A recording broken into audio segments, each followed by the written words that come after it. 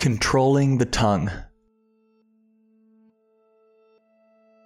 Not many should become teachers, my brothers, because you know that we will receive a stricter judgment. For we all stumble in many ways. If anyone does not stumble in what he says, he is mature, able also to control the whole body. Now, if we put bits into the mouths of horses so that they obey us, we direct their whole bodies. And consider ships. Though very large and driven by fierce winds, they are guided by a very small rudder wherever the will of the pilot directs. So too, though the tongue is a small part of the body, it boasts great things. Consider how a small fire sets ablaze a large forest. And the tongue is a fire. The tongue, a world of unrighteousness, is placed among our members.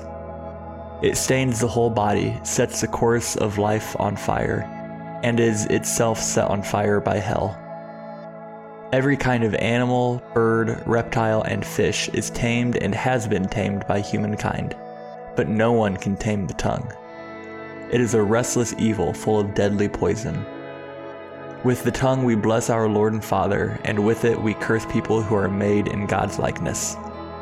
Blessing and cursing come out of the same mouth.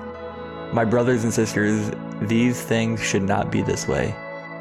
Does a spring pour out sweet and bitter water from the same opening? Can a fig tree produce olives, my brothers and sisters, or a grapevine produce figs? Neither can a saltwater spring yield fresh water.